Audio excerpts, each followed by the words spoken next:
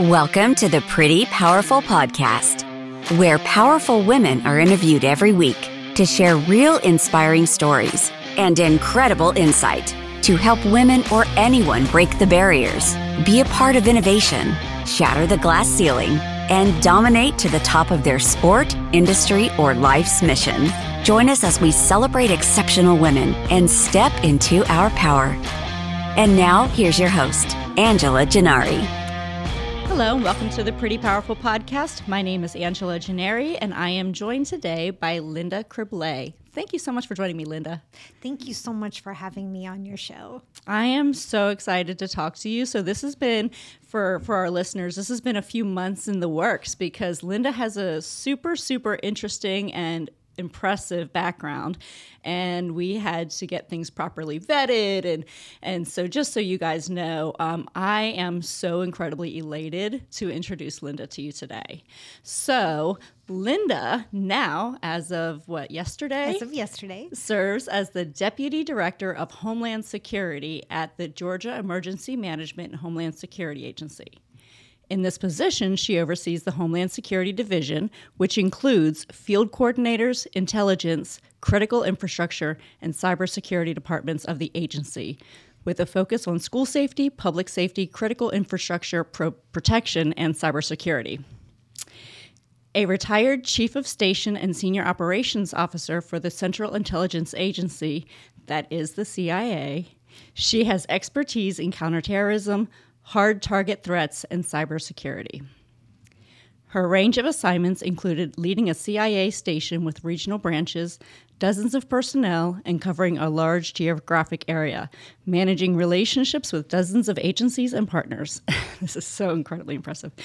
Her Washington-based assignments included an executive role, leading the personnel planning, contractor training, budget, strategy, policy, communications, and employee engagement for hundreds of personnel, and a budget in the hundreds of millions of dollars.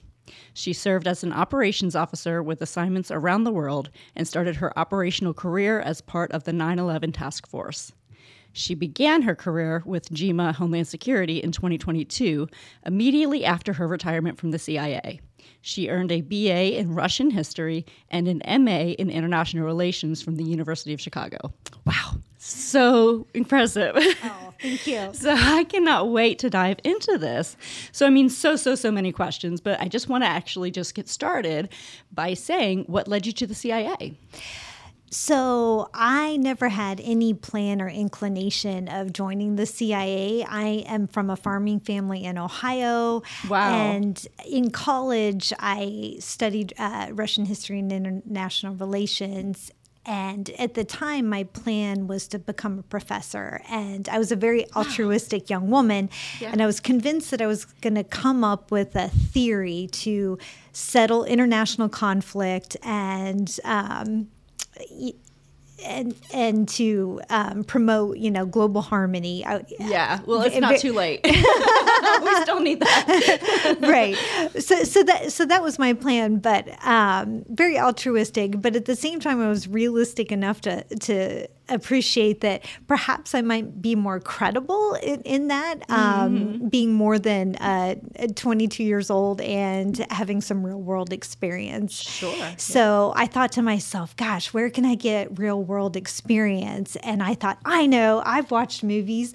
The CIA, those guys got real world experience. So wow. I applied and miraculously got a job there and just never looked back. So, Linda, tell me about your journey to the CIA. What is that like? Because I know it's a little different than, just going out and applying for jobs on Indeed. I'm sure there's a much more, scrutinized process that's involved. So if somebody's 20 years old and they're listening to this, what would be your recommendation? What do they study, or how do they go about joining the CIA?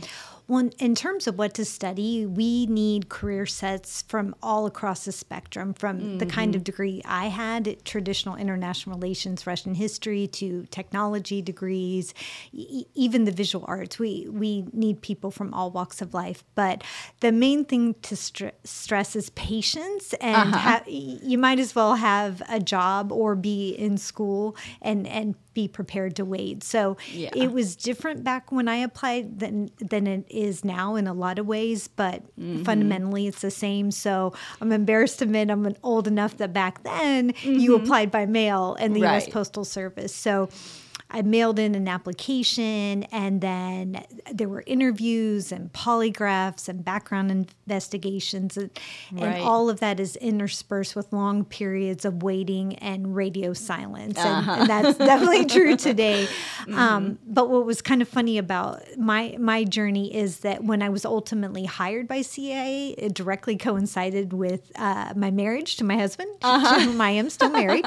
And the individual who did my background investigation interviewed my character references the week preceding and following my wedding. Oh, wow. And one of my mom's friends was so offended. She interrogated and said, "Did you attend Linda's wedding in order to vet her for federal service? That is invasive." And he was so aghast. He had no idea what she was talking about. Right. But after that, there was more waiting. And then I ended up finding out that I had been hired while I was on my honeymoon. My husband and I went on an extended honeymoon in Europe, and I knew I couldn't talk about it internationally, but I would call home every few days and ask my mom, did I get any mail? And every day it was no. And then one day I was in Paris and asked the question, and she said, "You got some mail?" And I said, "Please open it and just tell me yes or no." And she said the answer was yes. Oh, wow. And I was just elated. But we were on our honeymoon, so we went out on our day of sightseeing. But my husband said, "Linda, this is such an important day for you and for us, and I want to capture the moment. So I want to take a picture of how you feel today so that you can always remember it." And back then, there were no cell phone cameras, so I had to wait to see the picture when I got home. But the image that he captured was, I literally jumped in the air for joy, and I had this look of elation on my face and the hugest smile, and I was right in front of the Louvre. Oh, that's so cool. And I always kept that picture, and I would look at it either in my mind's eye or physically, especially on bad days or when I had screwed something up, and just reminded myself of that girl and just remembered that whatever problems you're having today, she would have been thrilled to change places with you. So. Wow, that's such a good story. I love that. And I think that's something that we can all keep in mind of, how we felt when we took a job or started college, because we're going to have hard days, right? And so those hard days feel like they're weighing on you, but it's not bigger than that moment of like, I really did something here, right? So good for you. I love that story. That's very cool. Thank you. So without disclosing confidential information, can you tell me about one of the most meaningful assignments that you've ever had at the CIA? So that's a great question and a tough question for me because literally every assignment in CIA is the best assignment in CIA because after you reach a certain point in your career, you have your choice of assignments. You have to bid on them and earn them, but the world is your oyster. You can live and work in any part of the world and work on any problem set. So like every single one of my assignments was one I just cherished. But this is dated, but there's no better honor that I ever had in my career than serving as part of the CIA's response to 9/11. Yeah. So prior to 9/11, I was working in the counter-terrorism center, and we knew an attack was coming. There was intelligence information out there. This has been written about in books, but we didn't know enough about time, place, location to stop it. Right. But there was a sense of urgency, and I remember running down the halls of Langley with one of my bosses, trying to keep up, partly because he was so much taller than me, and I was in heels and I'm short, but he kept saying, "Linda, we have to convince the folks downtown that something is going to happen."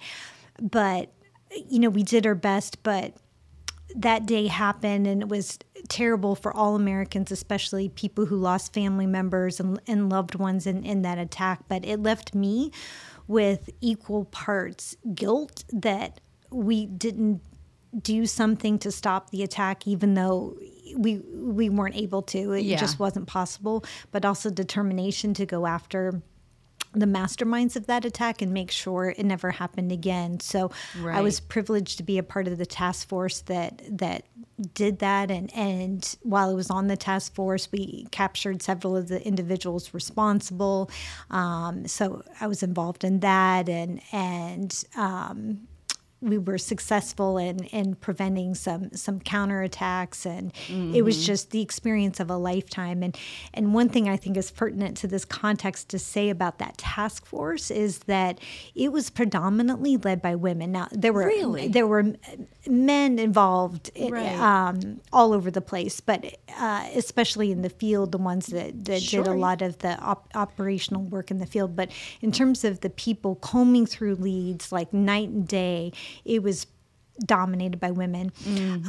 And if you would have taken a picture of that group, you wouldn't have thought, hey, there's a group of super spies. You would have thought, is this a Girl Scout convention? Wow. Why is it? And everyone looks tired. We're exhausted. Yeah. But it was a tremendous group. And from that group are some of my biggest mentors. One of them was Jen Matthews, who tragically died in the Coast incident in Pakistan. Wow. She was one of my first bosses in CIA, and she, again, tragically passed away in that incident. And then the other was Gina Haspel, who went on to become the first female director of CIA. And I had the opportunity to work with her off and on throughout my career. And I just have to say, she was a role model to me because she is one of the most humble, down-to-earth women you would meet. But she is wicked smart on top of it. And she kept a low profile as a director, so to speak, but she got us through COVID. She was responsible for so many successes. That's awesome. I mean, and I'm so incredibly excited that you had great women mentors, even in a field like the CIA, because I think we all have the perception that being a woman would be incredibly challenging and that you'd be one of the few. So it's so encouraging to hear that you were on a task force that was mostly women, and that women are out there doing really badass things. Absolutely. And, going after terrorists and protecting our country. So, I mean, I'm just elated to hear that. So that's incredible. So how does being a female in the CIA differentiate you? Like, did you have an advantage? Did you have a disadvantage? I know that you were saying that a lot of the women on the task force for 9/11 were female. So can you tell me what that feels like in the CIA? Do you think it's an advantage or a disadvantage? And do you see women who are in, kind of that super spy position out in the field? So it's a relatively level playing field when you start. We hire, and I think this is true when I started, and it's definitely true now. Equal parts men and women. It largely depends on the profession you choose, but being an operations officer, there's some tremendous advantages to being a woman, actually, because you're doing clandestine work overseas, and your job is not to be caught. Right. And in a lot of different societies, women are underestimated. Absolutely. So they look at me and they think, oh, she's probably a secretary or a spouse or whatever, an administrative person. And so I felt that I could get away with a lot of things my male colleagues had more difficulty doing. Now, at the same time, there were things that were easier for them, and I had to make adjustments in terms of how I approach certain things to keep not on a very professional sitting when interacting overseas with men, so that it was abundantly clear this was a professional situation. Right. Yes. But I didn't find that as an encumberment. So I found it to be an advantage. Really? That's fascinating. Well, and especially I would think that, in like overseas, if you're going after terrorists or you're in a country where women are kind of marginalized, I imagine being a woman might also kind of be a little, it's almost like you were saying, you're underestimated, but is it also something where they're immediately, wondering why you're there? Yes. And but they also fundamentally look at you as an American. And I've heard people say this that are, from different nationalities and backgrounds, even, our naturalized citizens that work at the agency, that when you present yourself as CIA, and this is true for State Department officials or the U.S. military, foreign nationals look at you as an American first and foremost. And even in countries where women are really kept in hiding, they treat you like a representative of the U.S. government. And I always really valued that, and it was something that surprised me. That's really fascinating.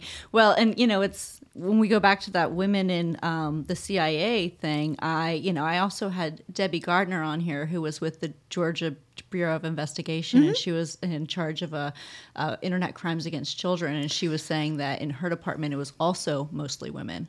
So I just love that women are out here doing some really incredible things, which was kind of the reason that this podcast started. Is I'm very fortunate to know some exceptional women in my life, and I think everybody should know them. Like everybody should know you, and everybody should know Debbie, and everybody should know all these women out here doing incredible things, because I think it's such an inspiration, and it's really eye-opening to see the impact that you're making throughout the world, not just, in our communities. So thank you for that.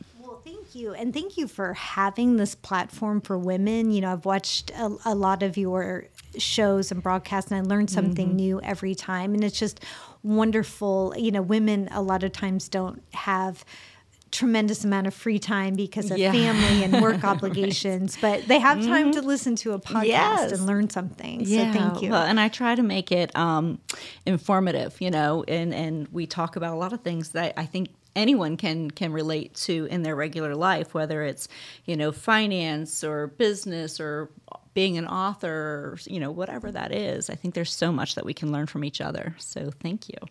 So we know that the CIA's mission is to protect our national security, but with the constant threat of cyber attacks and the recent release of over 2 million credit card numbers on the dark web, what can we be doing at home to ensure we're not putting our families and our country at risk?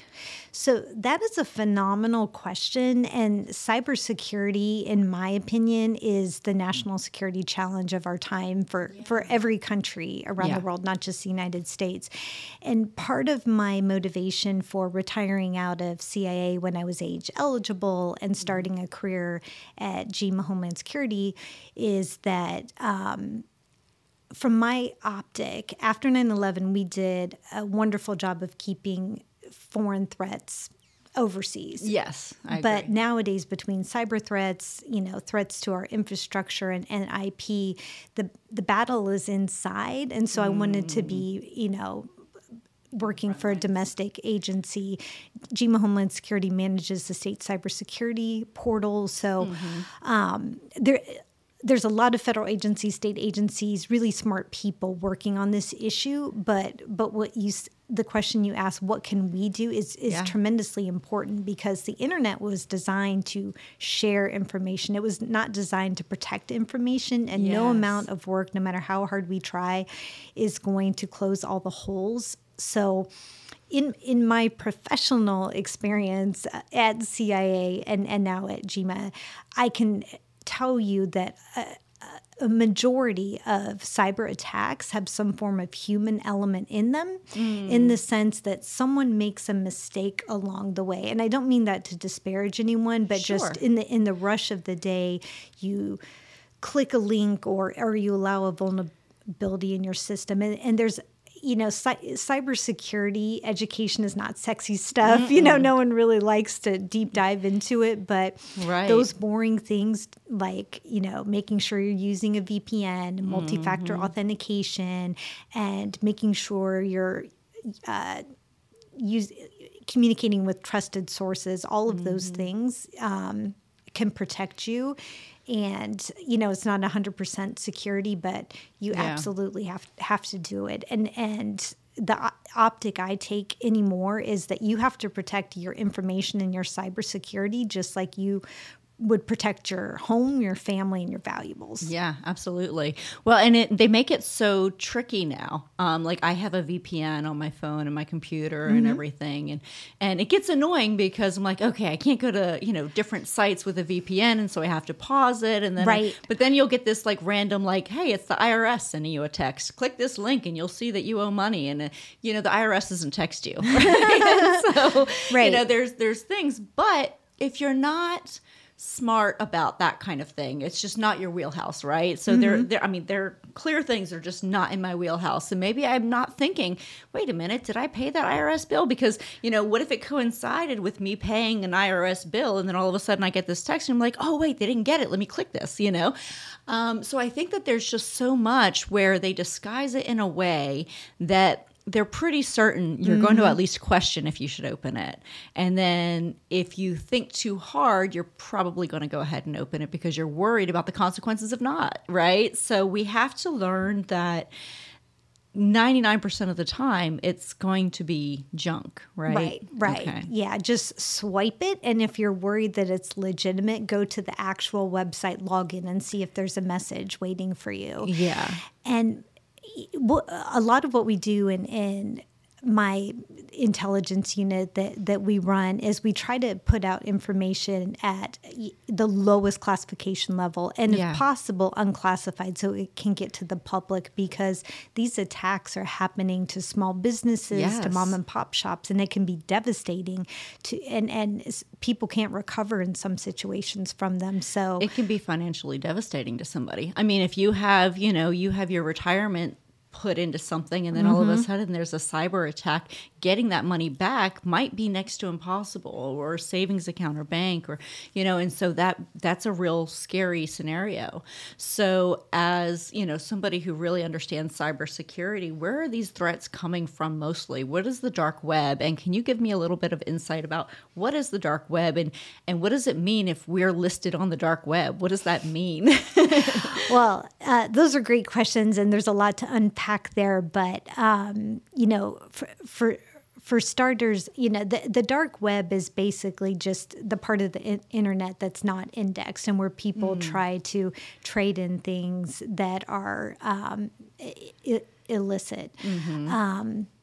And I'm sorry, can you remind me of the first part of your question? What is the dark web, and what happens if we're in it? What if we get some kind of alert that your information's been sold on the dark web? How do we know if it is? And if we are those credit card tracking they try to sell you on the credit card monitoring services and the dark web monitoring. How accurate are they? And is there a way for us to know if our information is on the dark web?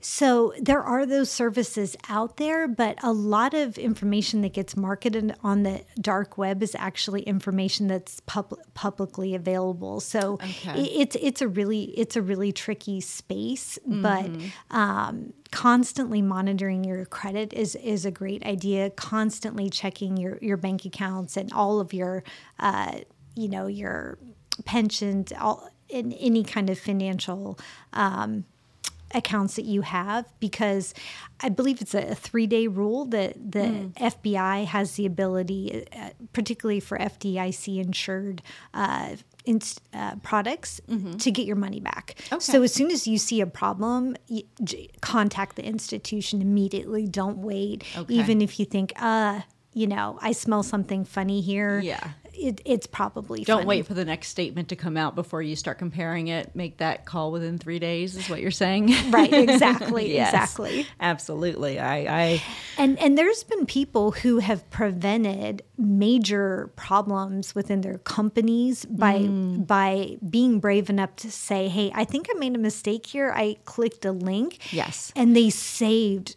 hundreds of millions of dollars because they spoke up, and no one wants to admit they make a mistake, right? But do it, because your IT people have mitigations that they can put in place immediately to that's help. Good to know, because I think that would be a fear, right? If somebody clicks on something and then all of a sudden you're like, oh great, all of our financial information is out there now. But if somebody speaks up in time, that's really great advice that you can potentially save a lot of money for your company, for your family, whatever that is. So how prevalent is AI when it comes to fake social media profiles?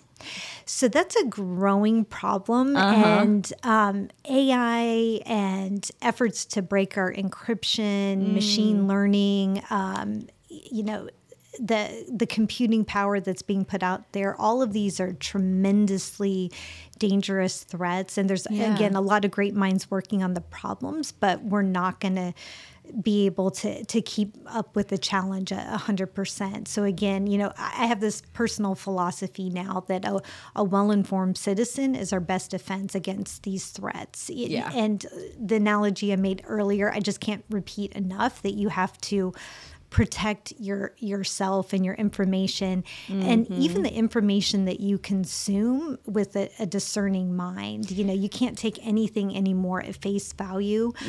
So I'll just give you an example in terms of spoofing. My niece runs an astrology business, very different line of work than what I do, but she's got a ton of followers. She's a published author, under 30, and she provides readings for people. So as soon as she became moderately successful, there were, I think, a half dozen spoofed accounts. And she didn't come to me for advice. Wow. She was just a smart young woman, and she educated her followers. Look, these are all of the fake accounts that are out there pretending to be me. And I will never come to you and ask you for money, because that's what these spoofed accounts were doing. They were finding her followers and offering services.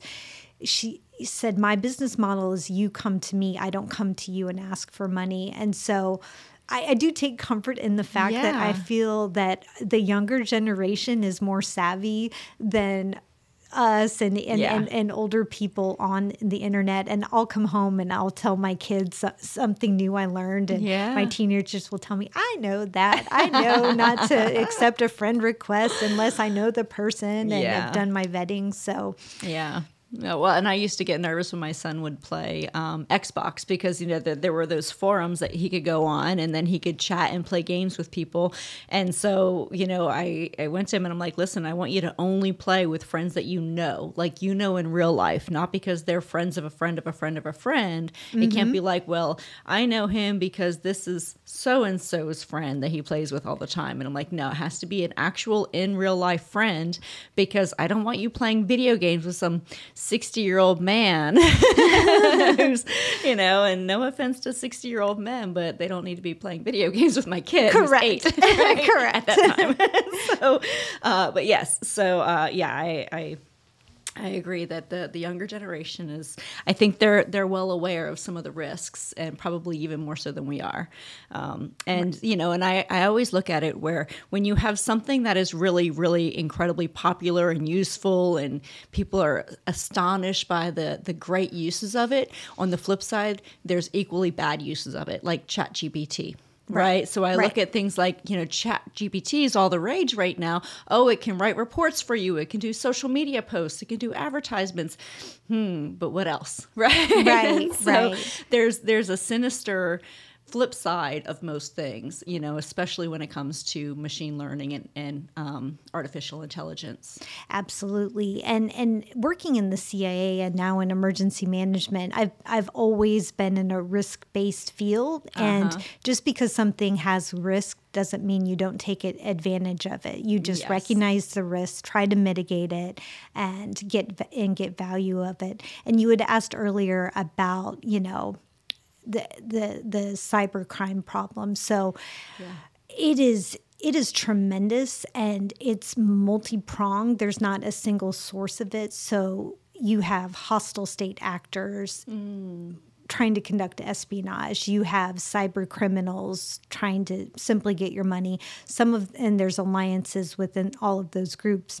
Right. But what's staggering about the problem is that Georgia Cyber Center has estimated that if you take that amount of money that they're worldwide taking from the public, it is the world's third largest economy. Wow. Which is mind-blowing. So that means the United States, China, and cyber criminals. And so this is something I would say, and this is not, this is Linda Criblez talking, not the GEMA, Homeland Security, but a lot of people, if they have cyber insurance, they are encouraged to pay a ransom to these people, and just recognize that that money is going to either a hostile state country or to a cyber criminal who is going to do it again. Yeah. And by paying that ransom, you have not really protected yourself. You've just advertised yourself as a potentially recurring customer. Wow. And there's no guarantee they're going to unlock your data the same way they did before. And there's no guarantee they're not going to sell your information on the dark web. So, but I know a lot of people are put in situations that they can't. Well, and control. there was that the oil company was that couple years ago where a cyber attack happened, and they basically shut down the pipeline. And there's conflicting information about whether they paid a ransom or didn't pay a ransom, but it's scary situations like that say, listen, if we keep rewarding these guys, this is going to continue. Right. And so it's similar to hostages, and how, the U.S. doesn't negotiate for hostages, because if you start going in and giving people what they want, they're going to continue taking because you become a target. Right. Exactly. Yeah. So what challenges do you feel the most significant for women around the world? With all of your travels and all of your work around the world, what challenges do you see? We could do a whole podcast on this with an actual expert on that subject. I've seen there's so many horrible things that happen to women around the world, and things you don't even want to say out loud, like sexual slavery, that's genital circumcision. I mean, the challenges that you don't even think about day to day in the United States. Right to work, whether or not you live or die when you give birth to a child, and these are just tremendous challenges. And what I find particularly difficult about it is that there's no great U.S. solution to the problem, because sometimes when we intervene, we cause more problems for these individuals than we solve, because then that country that's oppressing these women points to them and says they're, a tool of the U.S. government. Yeah. That's happened in a lot of scenarios. So a lot of times you see the United States government being quiet because we don't want to create more problems for these women. But I love when I see, like what Iranian women are doing right now to create freedom for themselves. And they're taking tremendous risks to themselves. And I mean, sadly, that's what it takes for a culture to change. It has to come from the inside, not from the outside. But they need, they need their fathers and their brothers and their cousins to help them too. They absolutely do. Well, and, so many women that I have spoken with in this room on this podcast have talked about men championing them in their corporations, and that it's made all the difference for them, because when you can get a man to say she is worthy and she is valuable and we need to take her seriously, it resonates differently with other men. Women can champion each other all we want to, and there's incredible value in that. And I think that we cannot. There's something to be said for women empowering women that's just irreplaceable. I mean, it's just something that we have to have all the time. But for men championing, it's taken differently by other men. And so in other countries, like you were saying, if the men can step up and say, I don't want my daughter or my wife or my mother or whomever to have to deal with the same oppression that others have had. And I brought this book up so many times, and I really love this book. Have you ever read the book Half the Sky? No. So Half the Sky was written by a married couple journalist for the New York Times, and she's Chinese and he is American, and together they were traveling all around the world writing for the New York Times, and they would bring back these stories of these incredibly powerful organizations that were doing grassroots efforts to make a difference. And they would bring it back to the New York Times, and they would say, yeah, we just don't think this is going to resonate with people, right? Like, we don't think this is relevant to, Bob on Wall Street or Right. Martha in Arkansas. Like we don't feel like this is relevant to our readers, so we don't really want to publish stuff like this. It doesn't affect the population we're dealing with. And it was so sad. And there's a proverb, I think, or there's some kind of saying in it says women hold up half the sky. And so really the book is dedicated to these women who are running grassroots organizations. And they said the reason is because they would have all these international organizations come in and try to help, and they were so ineffective, Right. because of the stigma you were talking about, well, it's the U.S. trying to gain a foothold in our area. They're just trying to come in and take over, and they don't understand our values, and they don't understand our, what we do in our culture. And so these international organizations would come in there and really just not be effective. But what would happen is a woman who was sex trafficked, would start an organization, grassroots, where she's literally just going and trying to find these girls because she knows where they're at. And Right. she knows the players who are part of this. And so, she's trying to make a difference. And the women who are having genital mutilation, she's trying to fight for their rights. And another woman who is trying to encourage women to stand up for their, for themselves. And another, woman who was burned with acid because, there was a rumor that she had cheated on her husband. Right. And, it wasn't true, but she's trying to protect other women who are in those same scenarios. And so it's just small organizations, these little tiny grassroots, no funding, no international support organizations that are making incredible differences in their communities. Absolutely. So, I think more people need to understand how, women supporting women and these grassroots organizations can really kind of make a huge impact.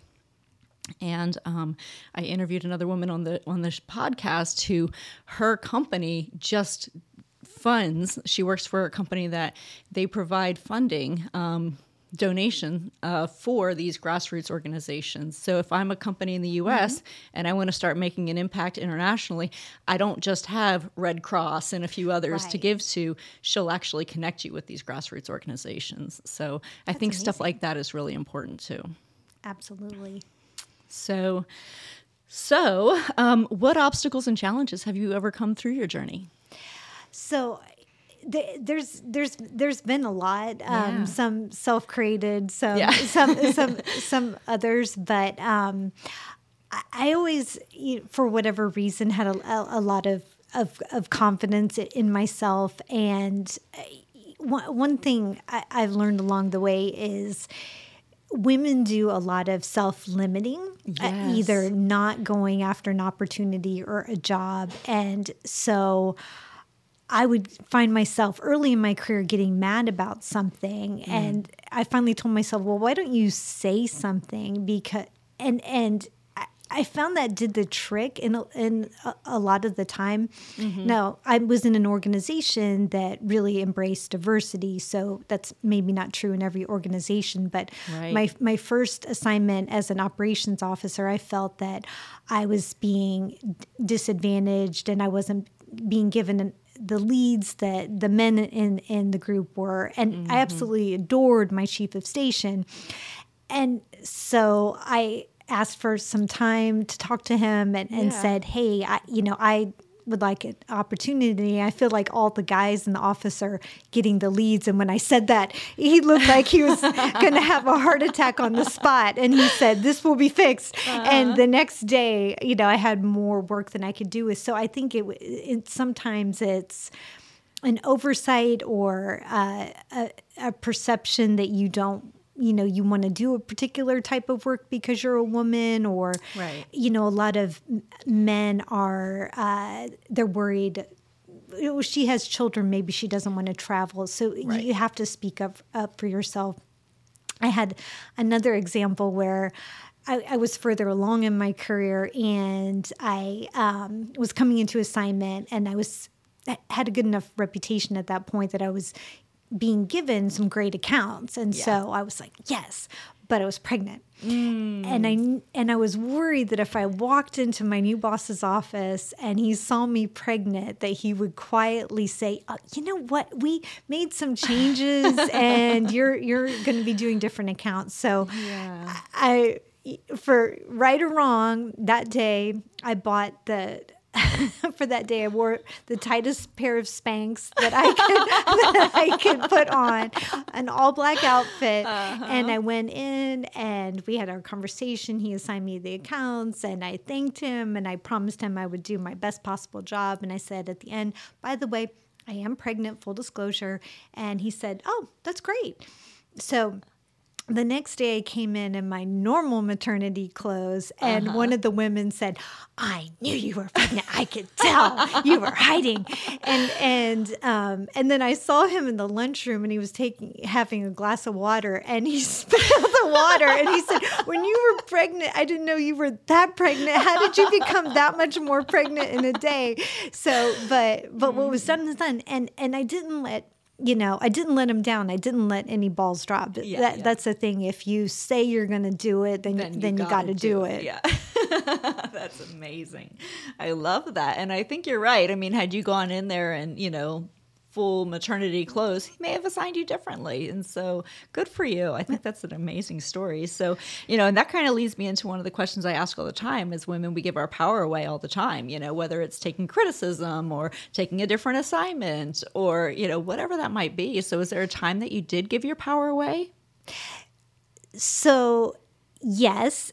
And that's a really good question. And I'm glad you asked people, but in my instance, it was an instance of me giving my own power away. Right. In the CIA and in GEMA, it's everything we do is a team sport. Yeah, so there's not a lot of me, it's a lot of we. And I was fortunate that I had really supportive situations. And like I said, I really think it's important to speak up early. And I did that throughout my career when I nipped it in the bud and said, hey, I feel like I need an opportunity here.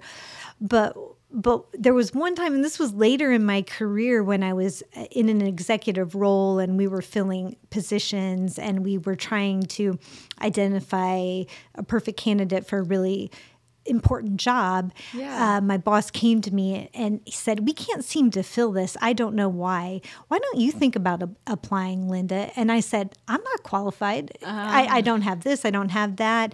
And I promise, boss, we'll keep looking. I'm going to find you that ideal person. And he looked at me quizzically and said, okay. And then he left. And I went home that night. And I asked myself, what did I just do? Right. I have been in angst my entire career that I feel like I've had to walk up the ladder one step at a time. And here I'm being offered a chance to go up 3 steps and I turned it down. These are the opportunities that supposedly only the guys get. Right. I went back the next day and I asked, hey, boss, can I have a minute of your time? And remember that thing we were talking about yesterday? Is it okay if I still apply? And he said, yes, Linda, absolutely. And so I competed and I got the job. And so, and I've never done that again. And I just put myself out there, and that doesn't mean that I've gotten everything I wanted. I definitely haven't. I've gotten a lot of rejections, but of course, if you don't let people know you're interested, they might not consider you. Well, that's fantastic because it's really much, it goes in line with what I have found kind of across the board is that women undersell themselves and men oversell themselves. And so like if you're looking at a job application, and this is something that it's actually a proven fact that women will look at a job and say, I can't apply for that. I only have 80% of the qualifications. And so they will not apply for the job. And so many times it's us holding ourselves back because a man looking at that same job will say, oh, I've got this in the bag. I got 80% qualifications, and assume that job is his, right? Because he meets 80% of the qualifications. And, I think this goes across the board. It's not just, I think it goes with dating. I think men will kind of go, punch a little bit above their weight class and women never will. But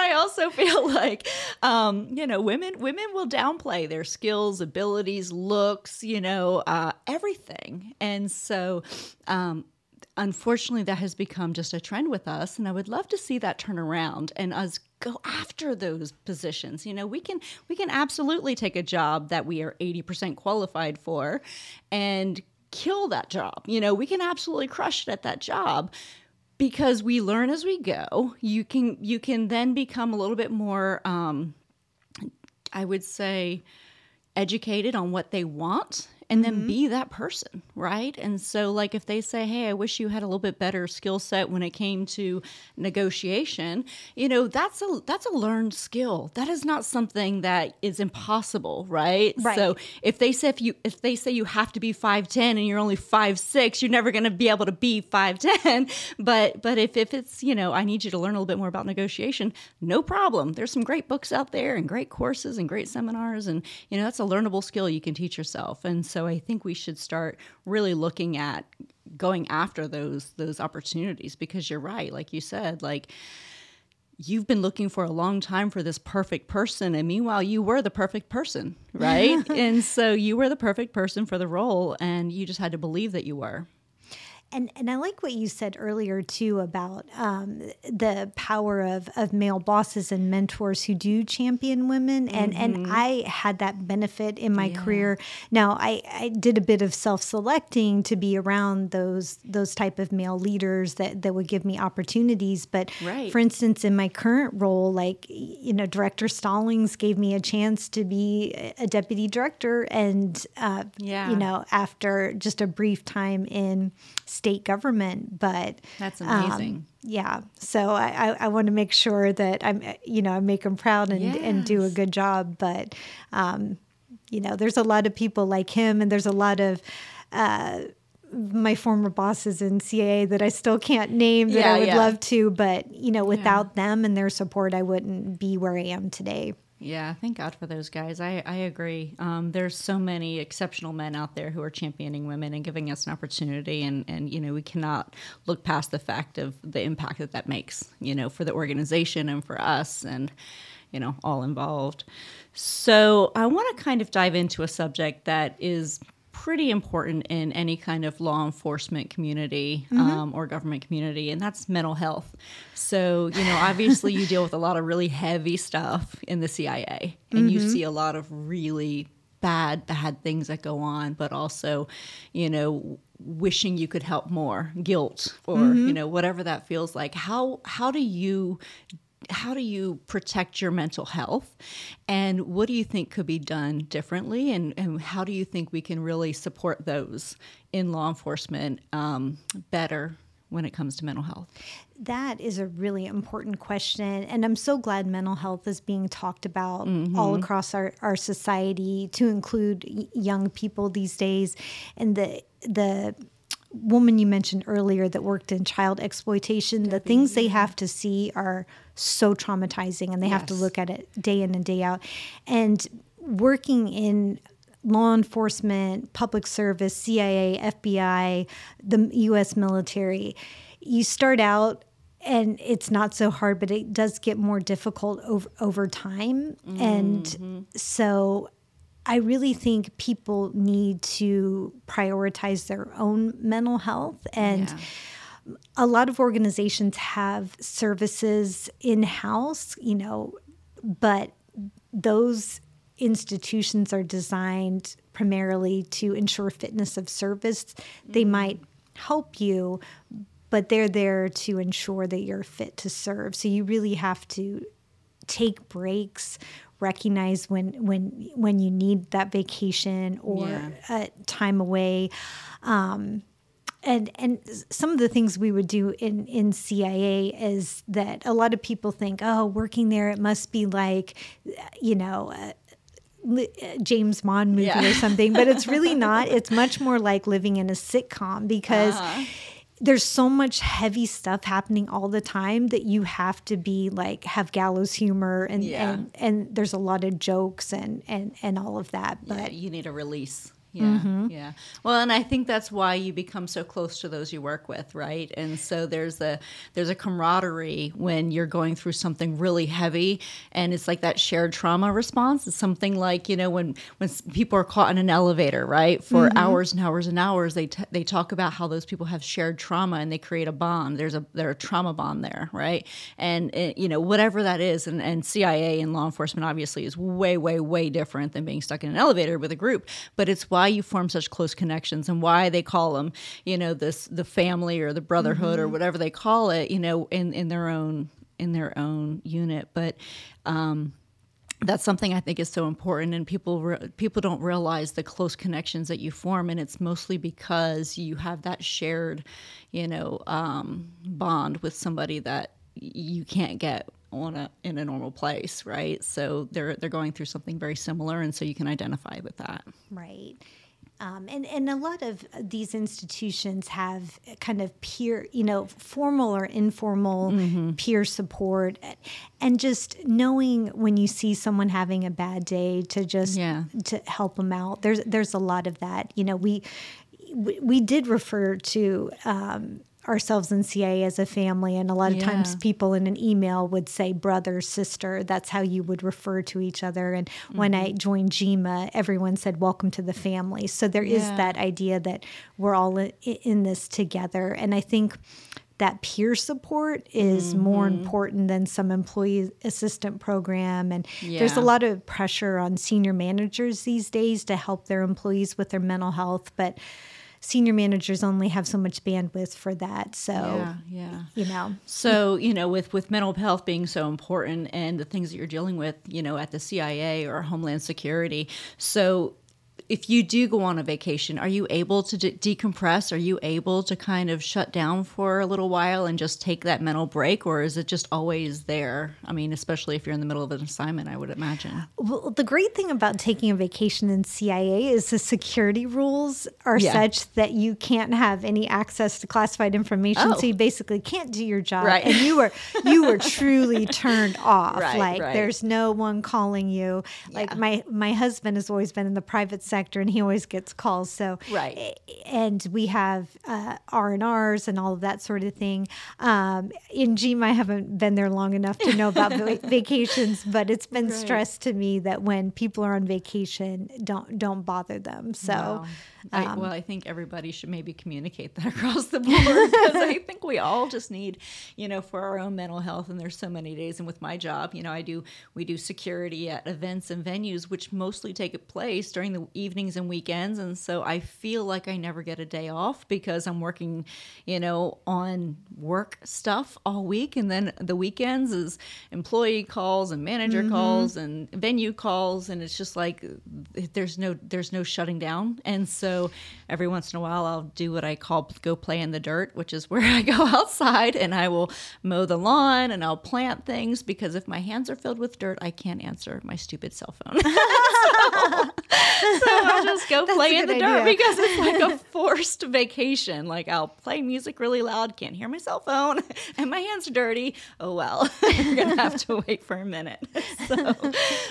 So that's kind of my own little forced mental health break. No, but that's an excellent point. You do have to force yourself to do it. And I've been on a kick since the start of the year, even if it's only for 10 minutes, to just exercise and to, do something to take a break in the day. Yeah. Well, and exercise is so important. It's a stress reliever for me. It's not just about being healthy, which is, equally as important. Your body is healthy, but the mental health part of it, the mental health is crucial. And I had gotten into a bad habit of when I would listen to my music, for a long time, I didn't bring my cell phone into the gym because it was my time away. Right. And then I started listening to music on my headphones. And so I'd have my phone on me, which meant that I was getting text messages and I'm getting all these other. So now I joined a class so that I have to put my phone away. But, it's that purposeful, intentional time that you gift yourself for, whatever mental health needs that you have. So I think that that's just so important, and just something we need to keep in mind, especially women. We're pulled in so many directions, right? So I feel like we never really are down, like we get home from a really high stress job, and now we're, trying to manage our household with our spouse and our kids and community stuff and volunteer stuff and shopping and whatever else is on our agenda. So it's really hard for us to take time for ourselves, but it's so crucial. Absolutely. So what advice would you give to 18-year-old you? So I have teenagers, and I know 18-year-old Linda probably wouldn't have listened to me, just like my kids don't listen to me now. Yeah. But I would say to myself, have a little more fun while you're young, and you still maybe have some dance moves, and to take more vacations, because I worked pretty full on, and over and over again, I would work myself to burnout and then need to take a vacation that wasn't a real vacation. It was just being exhausted and coming back to work. So, and I would also tell myself to listen to Garth Brooks' The Dance, which I wouldn't have done because I didn't like country music back then, but really, I love the theme of that song, that life has ups and downs, and you're glad you didn't know it, because you would have missed the dance. Right. Oh, I love that song. It just gave me chills. So one last question. This has just been such a great, insightful conversation. I've just truly enjoyed talking to you. But what do you wish more people knew?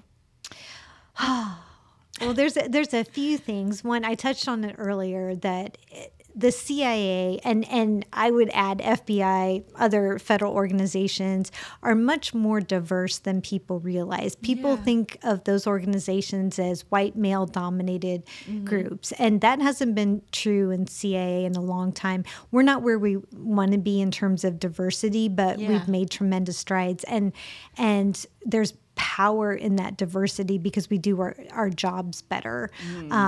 So people from all walks of life, and whether it's race or sexuality or religion, work at CIA. And because you're undercover, and the way we communicate, and especially if you're in the field, your identity is so obscured. You sometimes don't know if you're talking to a man or a woman if it's over email. So I would really encourage, we have trouble recruiting sometimes. And so I would encourage people, if you're interested, give it a try. The other thing I would put in a plug for is, I don't think enough people in the state of Georgia know how much the Georgia Emergency Management and Homeland Security does for this state. Yeah. So we're one of the few agencies that's not funded primarily by Georgia taxpayer dollars. We get most of our money from grants. So we are bringing money into the state. Oh, and interesting. the vast majority of that money by law has to go to counties and cities. So because of the ethos of the organization, we're not a me type group, but I will say that for them, since I'm new, that they do a tremendous amount of work, and they're just coming off of 3 years of being in a state of emergency status because of COVID. They set up all the mass vaccine sites. They did a lot there. Wow. So Where can we find information to protect ourselves? So you said, so the CIA has a website that you can go to, and they'll have kind of unclassified information? Well, the best source, the most transparent organizations right now, in my opinion, are CESA, which is a part of DHS that puts out a lot of information, practical tips on cybersecurity, physical security for buildings. FBI puts out a lot of information if you're part of their partner network. They also just put it out on LinkedIn or their websites. GEMA puts out information. So, and even NSA the other day put out some information. I was so proud of them. I'm like, NSA, you never talk to anyone, but they put out some information. So I would really look to those groups. Yeah, because when you turn on the local news, all you hear is shooting here, stabbing here. This awful thing happened. But where's all the good news that we really could use in our lives that might protect us? Do we have to go seek out that information? Because I don't feel like the local news is telling us, hey, by the way, this is what's happening in the world. And I would love to see more of that. Right. No. And it gets back to, being responsible for the own information that you consume and finding those sources, because the fact that the book you mentioned earlier, that those authors couldn't get their articles published, that's not what sells, that's not what people click on. And so you really have to find that positive information, because it affects your mental health. It really does. It affects your security, the way you view the world, the way you view politics, the way you view your community. And it can become and we've known this for years, that social media puts you in a silo, and you've got to break yourself out of that. And it's not that hard to do. So yeah, I agree with you. And I know a lot of people who say, oh, I don't even watch the news. But then I'm like, well, but then where do you get your information? Oh, social media. It's like, that's even worse. Like, right. I need you guys to please be a good source of real information. But that it's actually hard to find. I feel like you have to seek it out these days. It's not readily given to you, and it's so skewed when it is. And so it's a little scary. It's a little scary out there, just, unless we can get really good, solid, unbiased information. I think it's hard to trust where the source is coming from. So right. Well, and this is a very odd topic to be positive about, but I would look at where America is after COVID, and in a lot of ways, I mean, so many people died. Yes, our children lost education for years, their college opportunities. I mean, it was a tremendous tragedy. But if you compare our experience to the experience of other countries, what we didn't lose in that process was our civil liberties. A lot of countries, put apps on your phone. Really? And because they needed to know right where you were. I remember a serviceman telling me a story that he was in a Domino's in an Asian country, and he got an alert. You have been in proximity to someone with COVID, and now you were stuck in your teeny tiny room for the next however long it was. Yeah. And it was because he went into that Domino's to pick up a pizza. That was it. It wasn't like a close and continuing contact like here. Yeah. And those countries are not going to take that technology off those citizens' phones. Right. But we held on to our liberties. And again, that is, I don't, say that to minimize the tremendous tragedies and challenges we've had as a country. But I think comparatively speaking, we've come out of it stronger. And it kind of goes back to the point of, for everything that you think is, a move forward, there's a sinister counter move, right? And so the counter move to that was, oh, we're doing this to protect you, but really they're doing this to track you. And so it's, when they're putting an app on your phone, they can use that for a lot of really awful things, right? And so, I agree. Wow, that's really good to know. But And I'm coming out of 25 years of living a life, in clandestinity, and now I'm in this world of radical transparency. and again, I just think, the best thing we can do as a country is have well-informed citizens that know the risks, understand it, know how to get good information, and be smart about their own safety in all aspects of life. And we're just going to be so much stronger. Absolutely. Well, amen to that, and we'll end on that note. But thank you so much, Linda Criblez, for being here and being just such an amazing inspiration. And I love your story, and I love everything that you're doing. So kudos to you for the new position. Thank you. And I just know this next part of your journey is going to be just as exciting and just as rewarding and just as impactful as everything you've done so far. Thank you. I'm looking forward to it. And thank you again for everything you are doing for women. This is an incredible platform. And thank you for giving me the opportunity to tell my story. Fantastic. Well, I hope everyone has an amazing day, and you can find more about Linda Criblez on prettypowerfulpodcast.com. Thank you so much. Have an amazing day. Thank you for joining our guests on the Pretty Powerful Podcast. And we hope you've gained new insight and learned from exceptional women. Remember to subscribe or check out this and all episodes on prettypowerfulpodcast.com. Visit us next time, and until then, step into your own power.